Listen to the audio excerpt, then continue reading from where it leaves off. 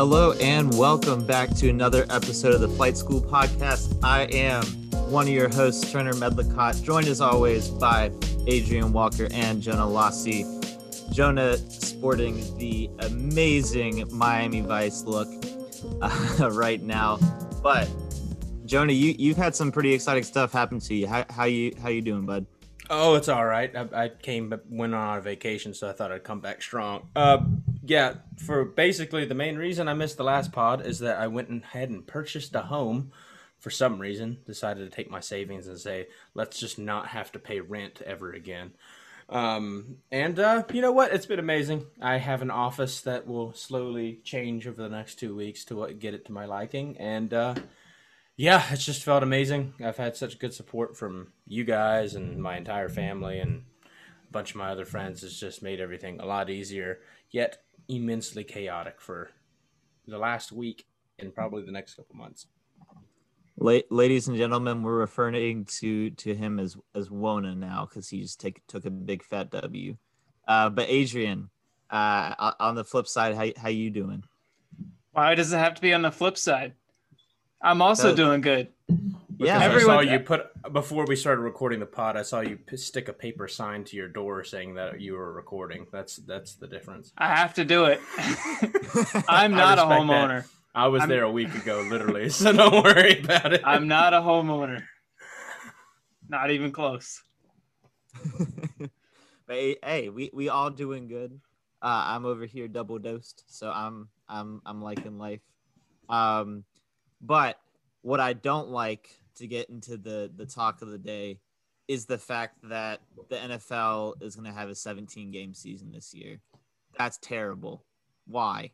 Like, is there an actual reason why this is a thing? Yeah, shareholders. Yeah, money. 100% money. Yeah, but like, why does anything happen? Yeah, you don't. I was about to say, you have to ask yourself that when it comes to the NFL, particularly.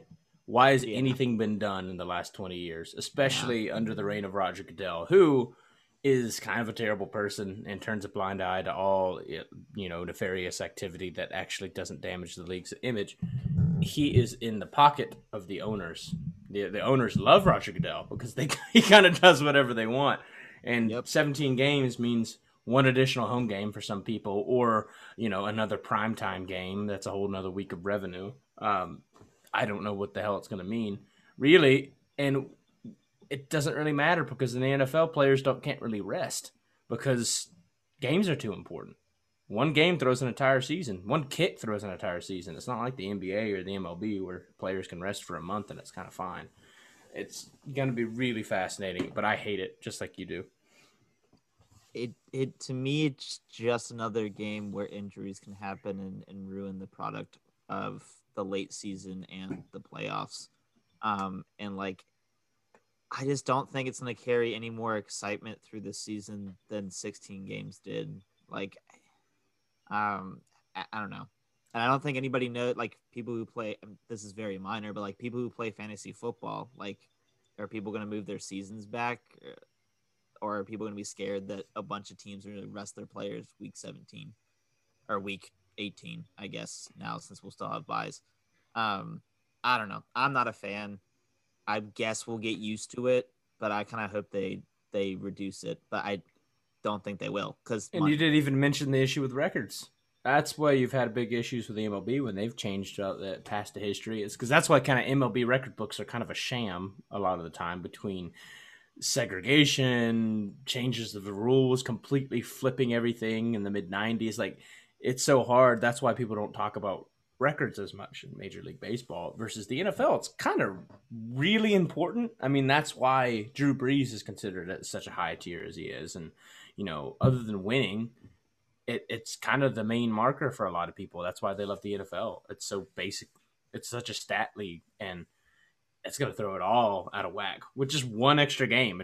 It doesn't seem necessary. And I know 99.9% of the players probably hate it too. Yeah, I mean, that's the biggest thing that I think annoys me, is that even though we all realize that the NFL is not it should be a player first league. It should be a player driven league. It's not. It's controlled by Goodell and the owners. It's pretty much how it's been.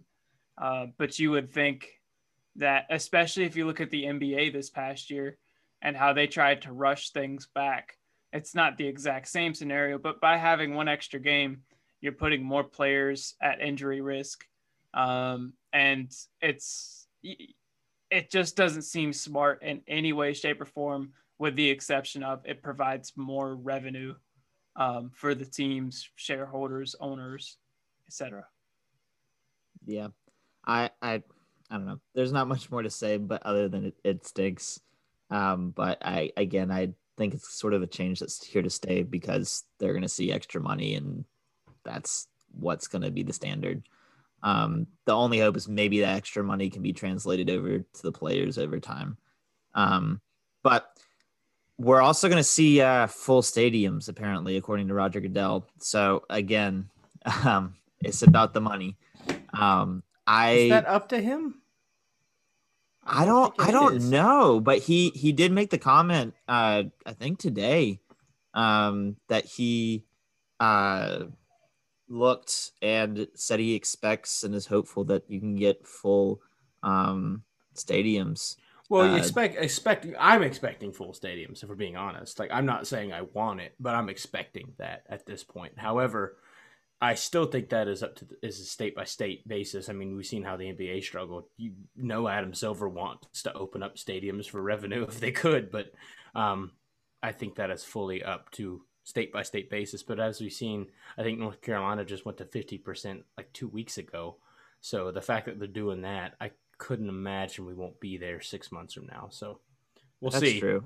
But I'm hopeful that it's bright enough that we get to open up the 100% capacity.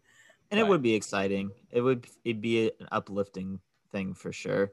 I don't really care about the NFL. If we're at 100% capacity, that means Sam Howell gets to play in front of 50,000 people in Keenan, and that a potential top 10 Tar Heel team could be selling out every game. That's what I'm excited about, but we can get to that on the next pod. Yes, for sure. Outside of that in the NFL, that was pretty much it. My Cardinals signed Malcolm Butler. I'm very excited about that. Basically just a same type of player as Patrick Peterson, but I think better at this point in his career. So I'm happy about that. We finally got a cornerback. Enough said. And then the other big news out of this week in the NFL was the Dolphins just absolutely shoring up draft revenue and future draft picks by trading their third overall pick to the Niners and getting the 12 overall pick, and then trading that 12 overall pick back up to the 6th overall pick to the Eagles. And when all is said and done, they turned their number 3 overall pick this year into the 6th overall pick and 3 future first round picks, which that's the way to do it, especially if they weren't going to get a quarterback, and they can still get a really quality top 10 player. And I don't really get why the 49ers did it, to be quite honest. I think it means 2 things. I think it means, the 49ers are, again, there's a lot of other moving pieces, as you guys talked about last week. The 49ers are out of the Deshaun Watson sweepstakes is what that means. Mm-hmm. I don't think they have enough draft capital with just the 3rd overall pick to trade for him. Miami, even, I don't know if they have enough anymore, given that they gave up the 3rd overall pick. It's a very confusing move, but it also means teams might be kind of moving away from that. I think the 49ers know they're not getting their franchise quarterback they want via trade, so they're trying to get their guy. And maybe it's Trey Lance, maybe it's Zach Wilson, maybe they know some intel knowing they're going to get their guy at 3. And honestly, if you got your guy, go for it. And we've seen how many times it's worked, whether it's trading up and getting somebody top 5 or a Chiefs situation where someone slides to like 11, and you do it draft night. But finding your guy and going for it, sometimes you get Pat Mahomes, sometimes you get Mitch Trubisky, who I still think has a lot of potential, but they traded up the number 2 pick to do it. So yeah, we'll see. It's a risky move by the 49ers, and I personally don't like it very much because I don't know if I like any quarterback in the draft that much to risk that much, except for maybe if Trey Lance fell. But even then, that seems silly. Y'all believe them when they say like they did that and they were like, no, like Jimmy G is still our dude. Y'all believe a word of that? I don't believe Jimmy G's still there. I mean, I believe that Jimmy G's their dude until further notice. Yeah. No, I think that's the thing. It's the same sort of thing with like the Jared Goff. They asked him about his future. It's not as bad, but they asked him about Jared Goff, and they're like, Jared Goff is a member of the Los Angeles Rams. Period. Like that's not That's a false statement. At this very moment, Jimmy G is their guy because there's no one else on that roster that would be. The Bears just put a Photoshop of Andy Dalton up that said QB1, and I don't think they're too stoked about that. I don't think that's something they're planning on for 3 years, but Jimmy Garoppolo is a fine quarterback. He's just not a star, and he never will be. Yeah. I mean, obviously rock with him. I would be blessed to have him if I was that franchise just because he is a capable quarterback, but he's not going to win the Super Bowl. No. Yeah, that tweet by the Bears was the saddest like flex or not even flex of all time. Wannabe flex. It's like the social media users are like actually really good at Twitter, and they were like, I don't know, big like Cody Ko and Noel Miller fans, and they listened to No Flex, and they were like, oh, you know, it would be funny if we put up Andy Dalton, No Flex. We got Andy Dalton's QB1, baby. Let's go. And it's like, yeah, you're right. That's not a flex. Good luck, Bears. Like, I don't know. That's the saddest franchise right now. I mean, newly sad. I mean, the Lions will always be newly number sad, one. but we knew it. Yeah, we knew it was coming. But that's it. I mean, brief NFL news, not as wild as all the free agency and stuff we had a couple weeks ago. And we need to get off of that because what was wild was the NBA. And we knew this coming in. We talked about it last week. Trade deadline is always crazy. It's never been this crazy. I think it was record breaking the number of moves that were made on trade day. 45 trades, I believe, which is an all-time record. The crazy thing about that, before we get into it, is that the previous record I think was in 2015, where JaVale McGee was traded from the Denver Nuggets, and this year, in another record-breaking year, JaVale McGee was traded to the Nuggets, which is just like the craziest thing in the world. Also, fun fact about this trade deadline is that every dude named Gary that's in the NBA right now got traded. There's like 3 or 4 of them. Every dude named Gary got traded. So a fun trade deadline. But I think we should just start with what I think was probably the most surprising trade of the day, which was Vucevic being traded from the Magic, along with Al-Farouq Aminu to the Bulls in return for Wendell Carter, Otto Porter, and 2 first-round picks in 2021 and 2023. I don't think any of us are expecting that at all. Is that good for the – I mean, it's good for the Bulls, but is it like actually good long-term for the Bulls? It depends what you're looking for, because if you are a diehard fan, it's a great move because Wendell Carter was sputtering and he kind of needed a change, a fresh air. Otto Porter has done absolutely nothing for them this year due to injury and amongst other things. They're top 4 protected picks, I believe, in 21 and 23. You're not risking too hell of a lot, and you give your all-star that you're trying to re-sign a chance to make the playoffs and make a legitimate push to be a 6 or 7 seed. As a fan that kind of used to be a fan of the Bulls, but got kind of so sick with them because of their mediocrity and their mismanagement and their horrible coaching styles and their mistreatment of star players, I hate it because it means they are fighting for a 6 seed. And that's the best they're going to be because Zach LaVine isn't a winning basketball player, at least not in terms of he's not a star. He's not going to win a championship as your number 1 guy because let's be honest, that's what he'll be. I think it's a losing effort in terms of you're not trying to rebuild. Vucevic is 30 years old, in the prime of his career, having a great season, but the line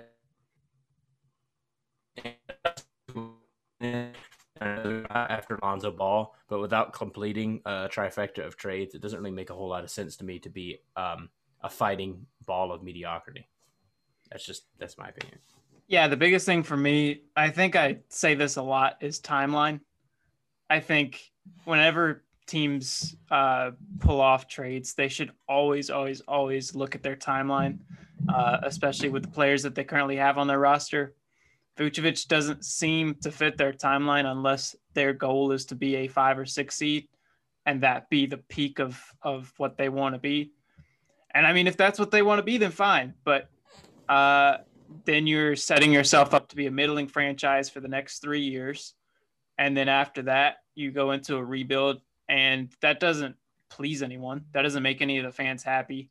That just means you're a little bit better than you were.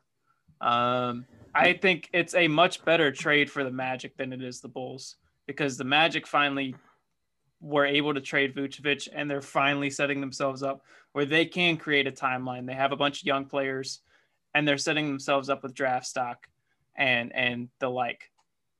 My issue is I think they could have gotten a little bit more still. For Vooch, I agree. I think Otto Porter is a throwaway. I think he's a heavy deal for an average player. I think Wendell Carter is a low floor, medium ceiling guy.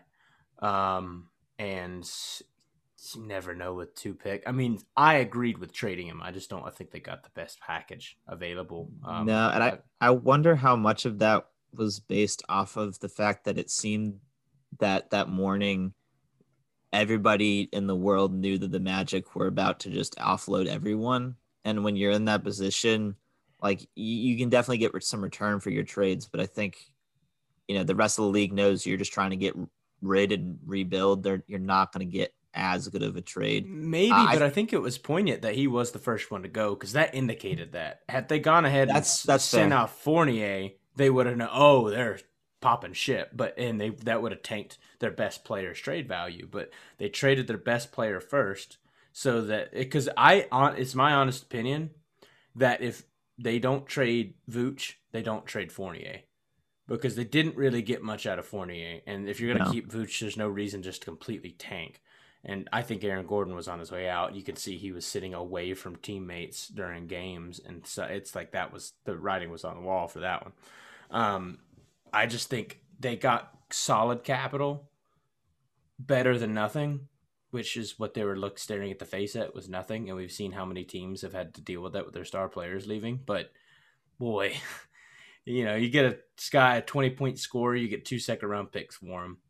You get an all-star center, and you get an average backup center, a kind of a throwaway piece, and 2 protected firsts. It's like, I feel like they got a good deal, but not good enough in my opinion, especially considering they did a fire sale, and I feel like they got, Presti got more than all that combined from one player. My personal opinion on it is, if you're going to do big trades, and if you're going to tank your team, like if you're going to try and restart, do it during the off season. Not only does this, I agree with Jonah, I don't think they got a lot for what they gave away, but it also tells your players that are still on the Magic for the rest of the season, what's the point in playing? Why would you keep playing? Why would you keep giving effort? Well, the best thing about them, though, is all those players you say, why do you keep playing? They are Markelle Fultz. He doesn't need any, now he's not going to play this year. Well, he's hurt, likely, but he's out. But Cole Anthony is another one. And Isaac, hopefully a couple of these guys get back. Mo Bamba hasn't gotten time on the floor, and they just traded away their all-star center. Mo Bamba's going to be playing like for reckless abandon. The rest of these guys are young, except for Terrence Ross, who you blew up on Twitter. I love Terrence Ross, always have. Ever since I learned that he was like a 2K cheat code in like 2K16. He is an absolute 2K cheat code in 2K14, 15, 16. Yeah, love using that man in 2K. So he's a great piece, and I've liked him since then. But he thought he was going to get traded, and then he didn't. So he throw up the "I'm the captain now" gif, and like, yeah, I appreciate that, man. But I think the Magic gave themselves future, and they gave themselves hope, which is something franchise has probably not had since the mid '90s. Well, Dwight Howard years, late 2000s, but it's been 14 years. Yeah, and I mean, I agree. I think they could have done better if they had waited till the offseason. That's my personal opinion. Well, the issue is they had to trade Fournier because he was expiring. And if you trade Fournier, that's your number two. That's your number two guy, and you're not going to win anything. And so you knew this offseason was going to be ridiculous. You might as well try to land your players, and also it shows good faith. You didn't have to like sit Aaron Gordon and let him pout for 6 months. You didn't force him to do a James Harden situation. It's surprisingly a lot of players. It is big if you accommodate to your players' needs. They sent Aaron Gordon to a great team that he's going to win. I think he's going to be thankful for the franchise for doing that for him. Vucevic isn't on a great team, but Vucevic is at least going to be on a team that's going to be vying for a playoff spot now. So Bulls put up a picture of him wearing a Bull shirt when he was a kid too. So how about that? Yeah. So I mean that was cool, and we should just mention. I think we should move on to the Aaron Gordon trade. That was sort of what was going to be expected as the biggest deal from the Magic on the day. They traded him and Gary Clark to the Nuggets for Gary Harris, RJ Hampton, and another first-round pick in 2025. That's really cool for Aaron Gordon. That's fantastic for the Nuggets. We can get into this, I think, more after we recap the bigger trades, but I think the Nuggets were definitely one of the winners of the trade deadline as far as teams that were already good getting better. I think this is the biggest trade of the trade deadline. I think it's the most impactful. Absolutely. Because if you look at what Aaron Gordon is, he's not going to be good enough to be a number one or number two, not even close, but he's a good enough number three. And that's what I felt like the Nuggets needed. They don't have a legit number two, in my opinion, in Jamal Murray. But if you have a number one and Jokic, and then you have a number three and a number three, and Murray and Gordon, and then you have a ton of depth, I think they set themselves up to now once again be legit in the playoff picture. I agree. And I think Gordon is also a great fit for that team because he's y'all can correct me if I'm wrong, but I believe he's shooting his best 3-point percentage of his career. And the Nuggets are definitely a team that wants to space the floor because, I mean, like that's how you win when you have a dude like Jokic who can facilitate and distribute from the post like he can. It was the biggest trade of the trade deadline. I think Gary Harris is still fine, but I think he kind of fallen off of his trajectory. And you're just getting a great third option, like you said.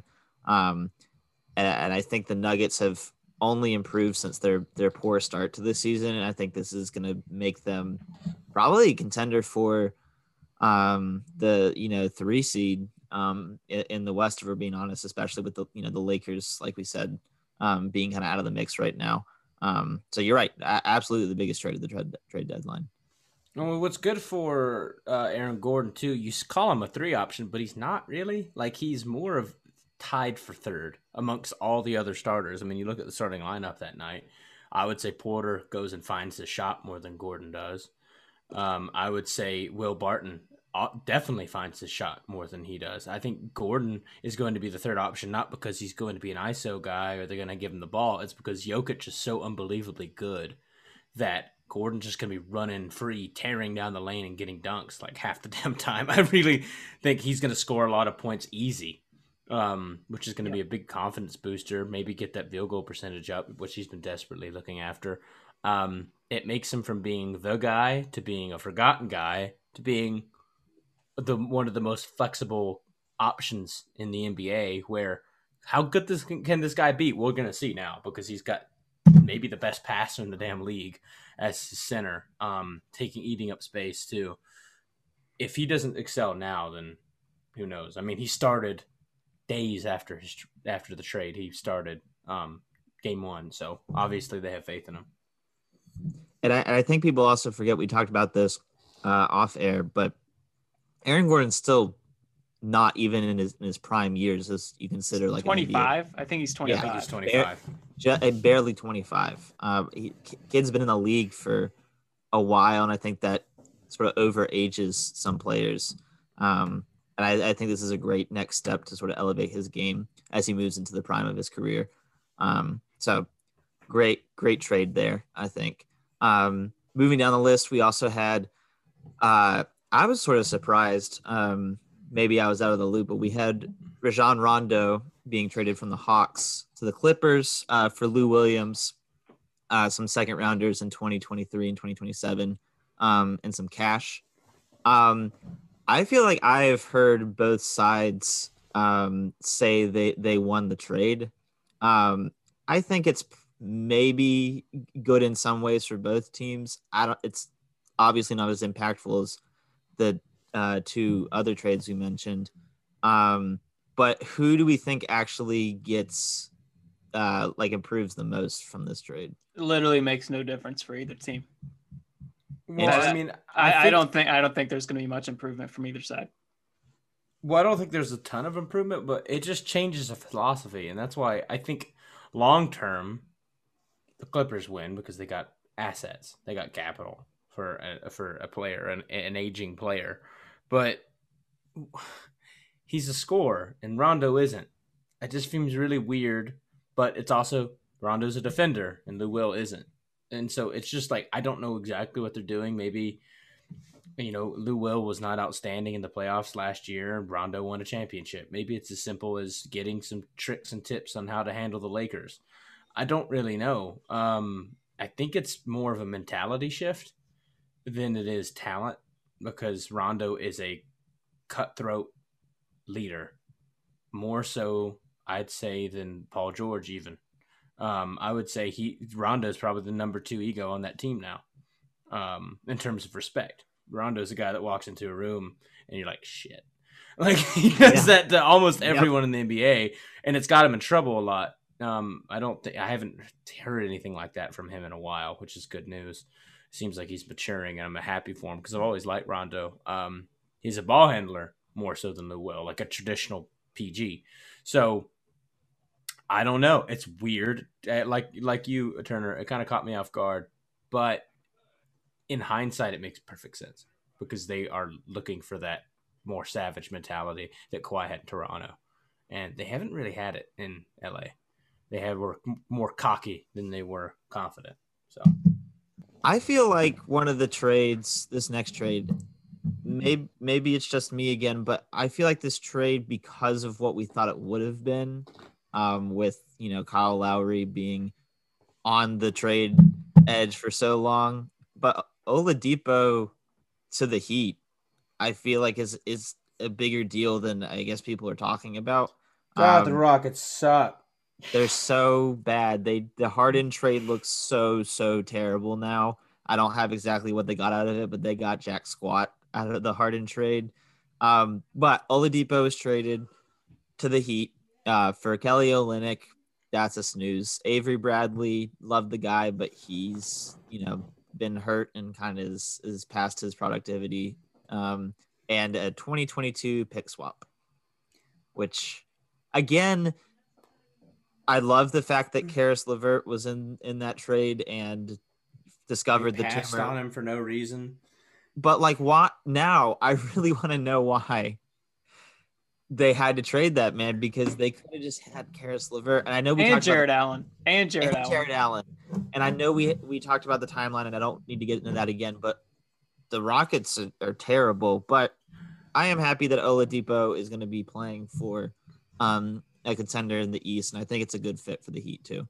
Before we get to Oladipo's fit, Adrian, how does it feel that Sam Presti has just tortured the Rockets for 2 straight years after everything seemed to be in shambles in OKC?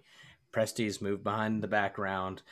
They've kind of screwed him over with the Russ trade. Not that Russ was that bad. It's just the Rockets mishandled it. And then, we're going to take Paul and picks It's like, okay, well, now we're going to trade Paul, get more picks. Oh, you trade Russ for Wall and nothing cool. And then they trade away Harden and they fall apart. And he's just been there just kind of like picking up loose change. How does it make you feel that Presti's just kind of rolled over the Rockets and made them self-implode? Well, I think I'm pretty clear in that I'm not a big fan of the Houston fan base. So every time that I see that the Rockets are screwing up, it makes me smile just a little bit. And the fact that Sam Presti and OKC have benefited as a result just adds to that little smile that's happening in my heart. But honestly, the Rockets are so bad, I don't feel like we should even waste words on them. Nope. Because I think the Miami Heat adding Victor Oladipo is the big thing here. Oh, it's big. I think it could be huge, honestly. It gives them another alpha, scoring alpha. Yeah, and they've needed that badly. That's what they were missing in last year's finals. They really, really were. They had nobody else other than Jimmy. And I think now Oladipo has not found form in what felt like years. Because of injury, mind you, but he hasn't. I mean, let's be real. He has not looked very good, and he's never been a consistent ball player. I don't want to be hypercritical, but he's just never put up stats like that. Yeah, I agree. I think it could be very similar to the Harden situation where you saw somebody in Houston who hated their life, and they wanted to go somewhere the whole time, and they forced their way there. And then, oh, man, they showed up to practice at 4 a.m. today. And they're leaders. They're going to extra conditioning. They're talking with the young guys. It's like, where was this the whole time? That's all we asked of you. And all of a sudden, happy Depot means that positive and productive Depot is coming back out. And I kind of fully expect to see that once he gets back out. That's exactly how I feel, because, I mean, you look at it, he was averaging still 20 points, 5 rebounds, 3 assists, something along those lines. I mean, that's not bad production, but he wasn't doing it consistently. And I mean, the past couple of years, he struggled to find consistency and just getting on the court. And when you struggle to find consistency in terms of minutes and such, and then you can't create a rhythm. And I think not only is Victor Oladipo going to benefit from going to a situation that he wanted to go in for the past 2 years, it seems like, and he's going to find some consistency. He's also going to benefit from the Heat culture. I know that it's something I know it's something that some people hate to hear and some people love to hear, but I do think it's real. I think Eric Spoelstra's coaching and especially Jimmy Butler's attitude sets a precedent for that team. And I think Oladipo will benefit as such. This was not a unique take, but I said I wanted Blake's first points in his first game to be a dunk. And they were. And they were. I'm not saying I was the only one that said that, but I like to believe that I can will things into existence. So I want it doesn't have to be his first points, but in Depot's first full game, I want his breakaway 360 dunk. That's all I want. I want to go back to his Indiana days. I want him to give me the 360 again in Dade County and just bring the dang house down, because Florida lets in like 80% or whatever now. So I honestly love it. I'm not the biggest fan of the Heat, but I do appreciate that dog mentality. I love Jimmy Butler so much.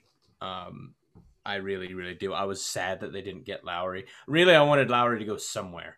We jogged back and forth on trade deadline because I wanted to go to Philly for both the story aspect and because Philly's my team. But I just wanted him to leave because Toronto's kind of boring right now and it's frustrating me. And I want Lowry to get in a winning situation.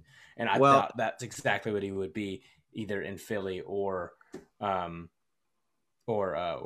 Miami. And I guess we just move into it. We saw the night before the trade deadline, Kyle Lowry giving the peace sign to the camera. I think that dude totally thought he was being traded too. He was emotionally ready at the very least. Yeah, like Mina Kimes pointed out, it's like when you say goodbye to your friend when you're out somewhere and then you turn to go back to your car, and then you realize you're going the same direction as your friend. It's kind of awkward for a bit. Like that's Kyle Lowry on the Raptors right now. It's just kind of like, I was kind of ready to go, but I guess we're tagging along now. Yeah, I'm really disappointed he didn't get moved.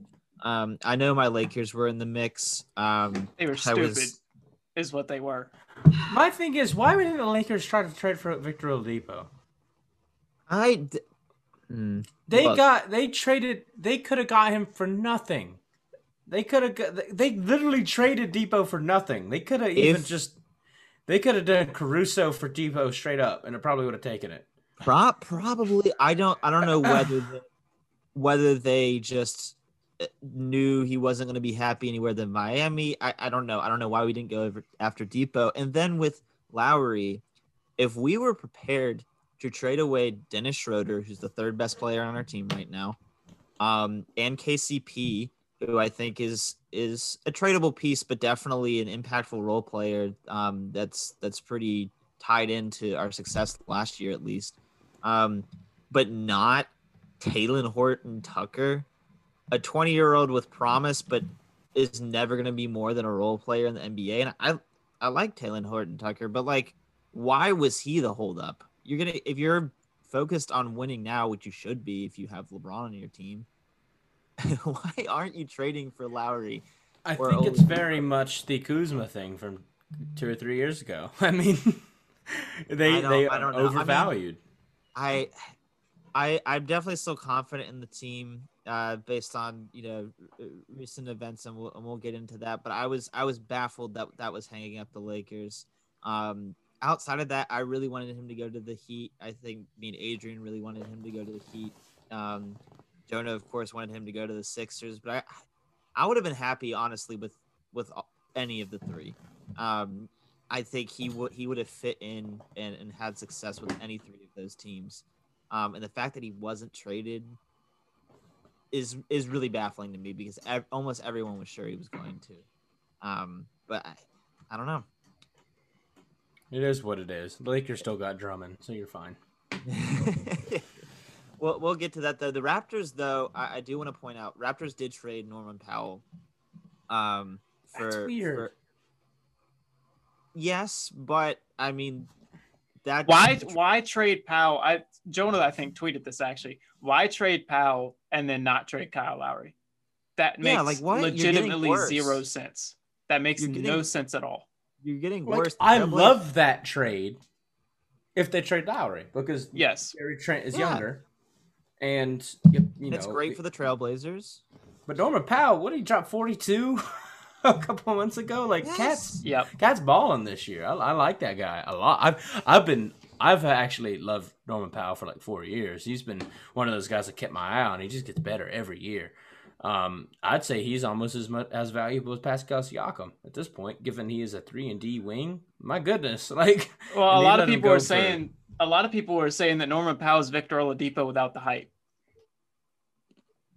That's what you're getting. He's a better shooter than Depot ever has been, and that's by a long shot, I believe. Depot's never shot like 40% in a season, has he? I think he's done it once, but barely. It was like 40.1%.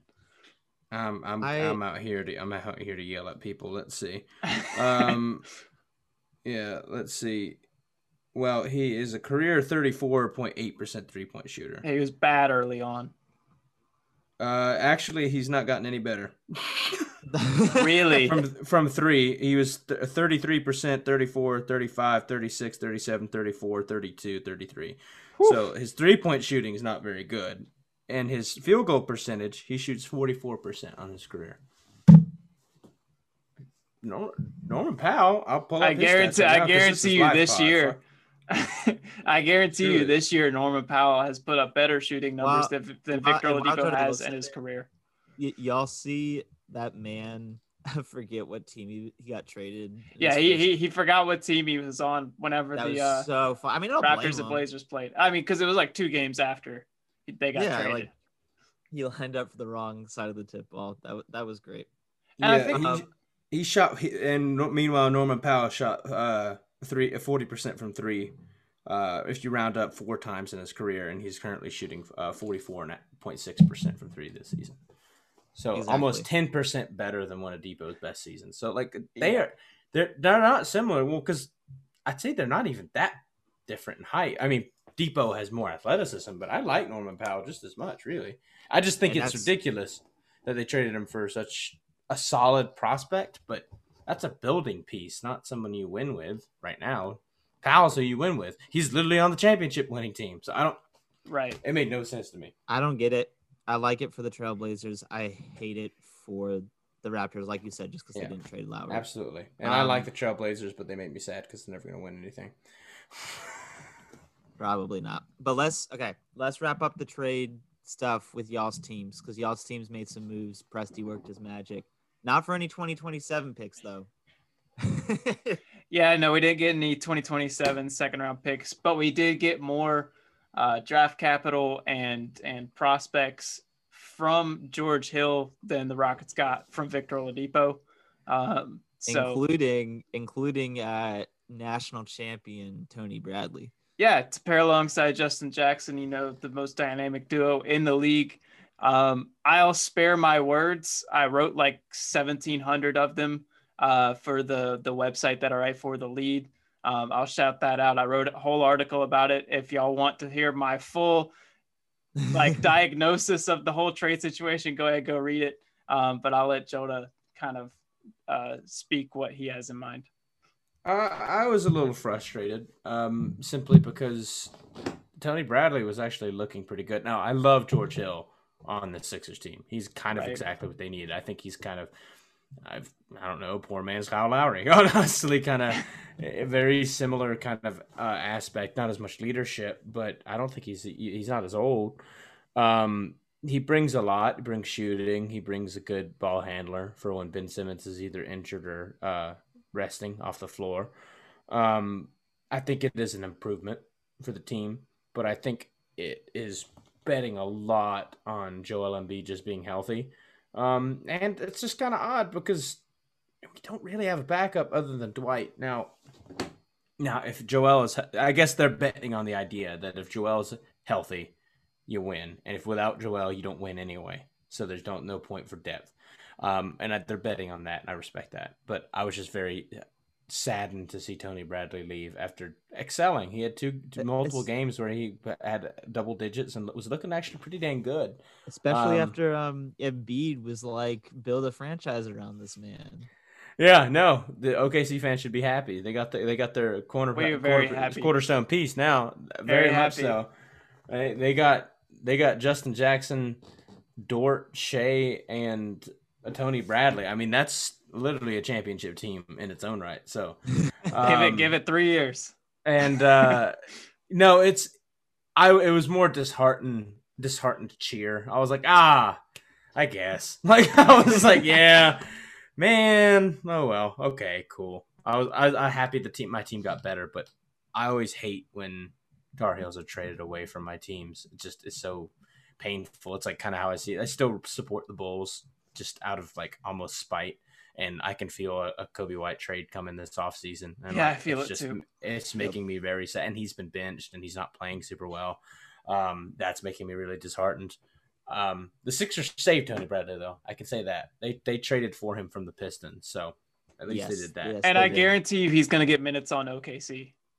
He's gonna get a lot of minutes in OKC. Plus, y'all still got the championship formula that is Danny Green and another Tar Heel. So the green light bacon soda himself. I'm a big fan. I mean, he's my favorite Tar in the league still, other than Kobe. But yeah, Danny Green's been my guy since day one. So I'm happy they have him. But when I was a Bulls fan back in the day, I think they had they had Dunleavy, Boozer, Dang, and Heinrich played for Kansas, and like it was like all these Dookies and no Tar Heels, and I was just the one sad boy, and I just don't want that to ever happen again. And they, we traded JJ Redick for Danny Green over 2 years, so we're still okay. We're all right for now. You're still okay. All right. All right, Turner, set us up for the big thing that we're gonna have to all get heated on. Squeeze it. I know, right? So after all that trade, of course, we had some buyouts. The one that I think we predicted forever was Andre Drummond. He got bought out. He signed with my Lakers. Also, one I guess people saw, but I was a little surprised by that it actually happened. LaMarcus Aldridge was bought out by the Spurs, and he signed with the Nets. There's a lot to say on this. From my perspective as a Lakers fan, which there's so many of us, I know there's not much more to say. Obviously, it's a good signing. We need depth desperately right now to survive the stretch of the season. Montrezl Harrell went down the other night. Wes Matthews went down the other night. LeBron, like we're pretty thin right now. And moving forward, I mean, Andre Drummond is a rebounding machine. He's a force in the paint. I really like that for my Lakers pick. I think it definitely helps us match basically what the Nets have been doing, which has been adding Blake Griffin and adding LaMarcus Aldridge. And I think Adrian, I'll let you speak to this more. I don't think LaMarcus Aldridge actually adds like a next level. Like he's not going to be the thing that wins them the championship. But it has been such a crazy season to see so many former All-Stars sign with the Nets. What do they have, like 43 combined All-Star appearances? Yeah, I looked it up. They have 43 combined All-Star appearances on their team. Comparison, the Warriors with Kevin Durant and DeMarcus Cousins had 31 combined All-Star appearances on that team. It's absolutely insane. I mean, LaMarcus Aldridge can do what he wants. If he wants to get a ring, that's cool.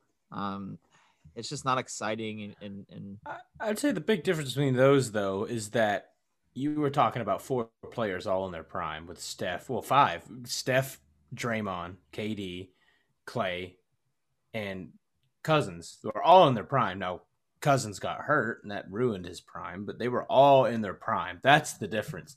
Right. Blake is kind of washed. Oh, I'm not comparing those two teams. I'm just giving the All-Star appearances. Right. Well, and I'd say the reason that it is so kind of wild is because Blake's past his prime and already had his All-Stars. He's not making one now. Same with LA. LaMarcus Aldridge, way past his prime, but made a lot of All-Star games like 6 years ago. So I don't think it helps as much.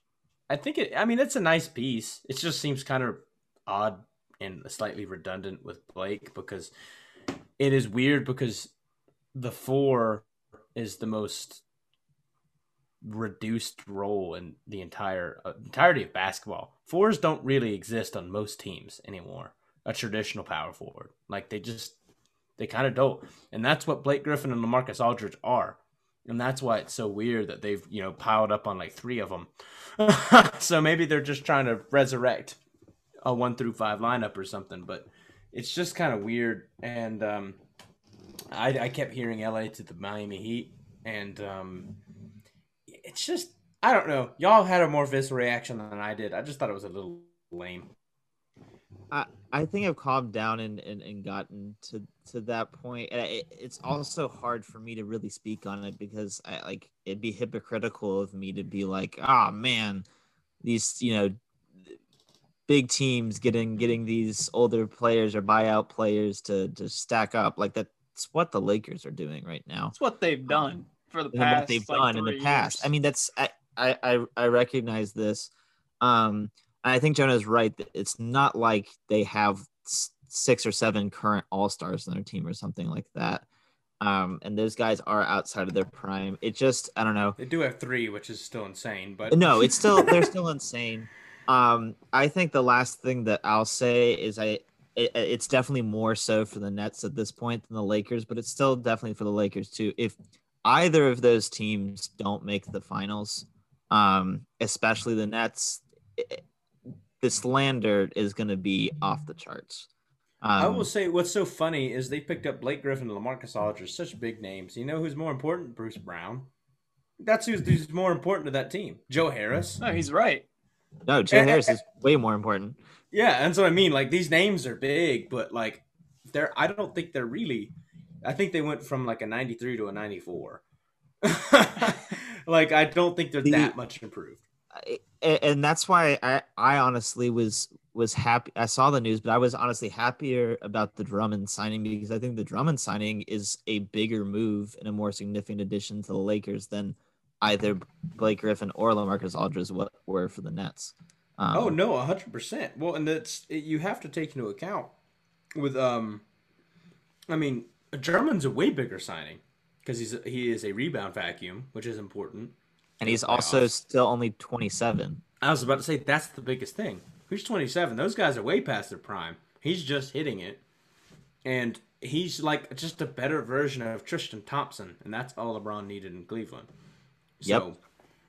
I don't know. And it allows AD to play more of that 4 that he likes whenever he gets a chance. So, yep. And the last thing I'll say about my Lakers, and it lets us play Marc Gasol like 15 to 20 minutes at the most because he's productive in very, very short minutes. He just does not have starting minutes left in the tank anymore.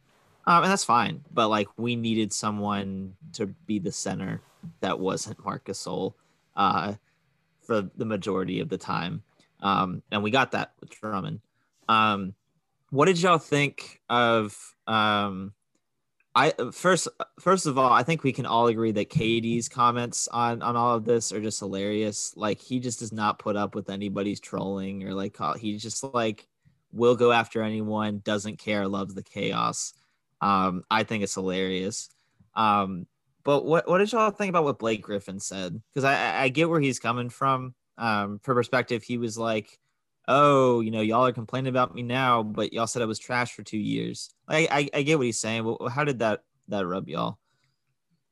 I could care less. Yeah, I could care less about how Blake Griffin feels or thinks. Similar with Kevin Durant. I genuinely, I don't think that's going to change the attitude. Like outside perspectives aren't going to change the attitude of the team.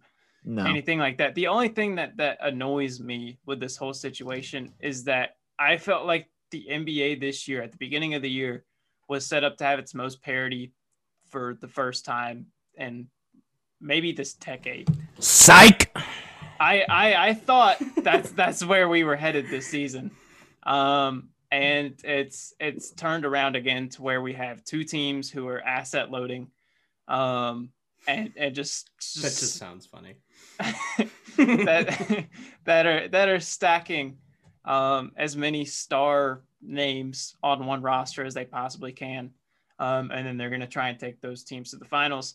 And I agree with you, Turner. I think especially if the Brooklyn Nets don't make it to the finals, but honestly, the Lakers too, there's going to be slander like we've never seen before on Twitter. We thought that the Paul George off the side of the backboard last season was bad. NBA Twitter will find a whole new level of extreme if the Brooklyn Nets don't make the final. No, I'm waiting for him to heal up with his 19-year-old bones and prepare for a Denver Nuggets versus LaMelo Ball and Hornets finals. I'm still vying for it. Like I don't care what anyone says. I need the 2 flashiest passes in the league going at it in the playoffs. I'm here for it. Screw the Lakers. Yeah, well, what are you gonna do? Screw the Lakers. Disney ring. I'm not ring. Mickey Mouse ring. Mickey Mouse ring still a ring. Is it? Yeah, when you're 5. Okay, that was good. I think the last thing that, unless you have anything else to say about the Nets, I think we kind of said our piece on them. No, I want to get to my favorite player in the league. Yeah, I think we all do too. I think I was so disappointed, Adrian, that you didn't get to see the game or see the piling up of the stat line of Russell Westbrook last night live. Like I saw that you said you had missed it. And that was I took one night off from the NBA. I took one night off from the NBA for the Russell past Westbrook 3 weeks. Dropped 35 points, 14 rebounds, and 21 assists. He is the only player in NBA history to ever have a 35-20 game. He becomes the all-time leader in 2020 games, surpassing Oscar Robertson and Magic Johnson for that record. And reiterating what we said, I think, last week, I hate that he has to play for a bad team alongside Bradley Beal. Like, they're playing fun basketball, but they're on such a bad team. I don't even know if it's that fun. Like, they're not playing fun basketball. It's fun when those two are on, but that's not fun basketball. More of what I meant. That's not fun basketball. That's like saying the Lakers play fun basketball when LeBron and AD score 30. Like, no, that's fun. Oh yeah, no, we don't play. But it's not fun basketball. I mean, Russell Westbrook is still a physically dominant force in the league, and, that turned into a win. The only thing I will caveat, outstanding performance, deserves all the praise. The one thing I will say is the Pacers look abysmal right now. And Karis LeVert is getting his shots, but he hasn't integrated in that team yet, and that team wasn't very good before he got there, so it's kind of a trash heap. The other thing I'll say is Adrian says he's taking, it took one night off basketball and missed Russell Westbrook's game, but he took tonight. He's recording this right now, and Russell Westbrook has a triple-double in three quarters. So, yeah, actually, I saw that. No, I've been keeping up with that actually. And he's not watching that one either. So, I'm not watching the game. Sorry that I'm talking about his one from yesterday. Oh, you just care about stats, and that's it. Sick. That's right. Yeah. That's me. But. Jonah really got me and Adrian tripping today by saying the least. Yeah, no, I just... You missed me. I knew you did. I've just been nibbling on my apple on the side, just thinking of stuff I can say. Just, there's be like that sometimes. There's really not much that I have to say about Westbrook that I don't say on Twitter. Obviously, it's a great performance. I really would just rather the Wizards win consistently, or fire Scott Brooks or something. I don't know. I could care. I've seen enough historic Russell Westbrook stat lines that another one is great, and obviously it's cool to see people praise him because it doesn't happen that often. But I'd much rather see the Wizards find some consistency and try and work their way to the playoffs. Yeah, I agree. Russell Westbrook isn't really worth more than 140 characters either. What I will say is, no, in all fairness, I know I haven't paid attention to Twitter since 1999. I guess I don't know when did tweets happen. You should be proud of me for one thing though, Adrian. I got my dad to watch the NBA with me, and he's as bummed out as the rest of the NBA because his favorite player to watch recently has been LaMelo. But his team is the Bulls, and so we've been watching a lot of the Bulls, and he loves Kobe, of course, because he's a Taco fan too. Right. It took half a season, and he already hates Billy Donovan. So high fives. Yeah, because he was like, man, the young players just don't seem to be developing. I was like, isn't that interesting? It literally in one season under Mark Daigneault, the Thunder's young core players have developed absurdly compared to how they were playing under Billy Donovan. And meanwhile, Billy Donovan is handling the Bulls. Wendell Carter is floundering. Kobe White is floundering. Lauri Markkanen is floundering. Who's prospering? Zach LaVine. Denzel Valentine still gets 20 minutes a game. Yeah. I don't. He's terrible. Anyway, back to OKC. This is just a point. One last thing that I'll say to tack onto this. Russell Westbrook, his entire career has been coached by Scott Brooks, Billy Donovan, and Scott Brooks again. One season under D'Antonio, and he had his most efficient season of his entire career. So it's very frustrating because when you have a talent, I know that some people don't like him, whatever. When you have a talent that is Russell Westbrook and he gets squandered on coaches like Scott Brooks and Billy Donovan and Scott Brooks again, it gets really, really frustrating sometimes. Oh, what you gonna do? What are you gonna do? I mean, you had the same thing with Brett Brown and Ben Simmons. So. Oh yeah, no. Well, Brett Brown just trash. But anywho. Yeah, I I think on that depressing note of Russell Westbrook's career, we're going to go ahead and end this episode. But thank you so much for listening. As always, follow us on Twitter at @flight_pod. We'll be back at you on Friday with our college episode and Final Four preview and all that good stuff. But until then, stay safe out there, and we'll see you later. Peace. See ya.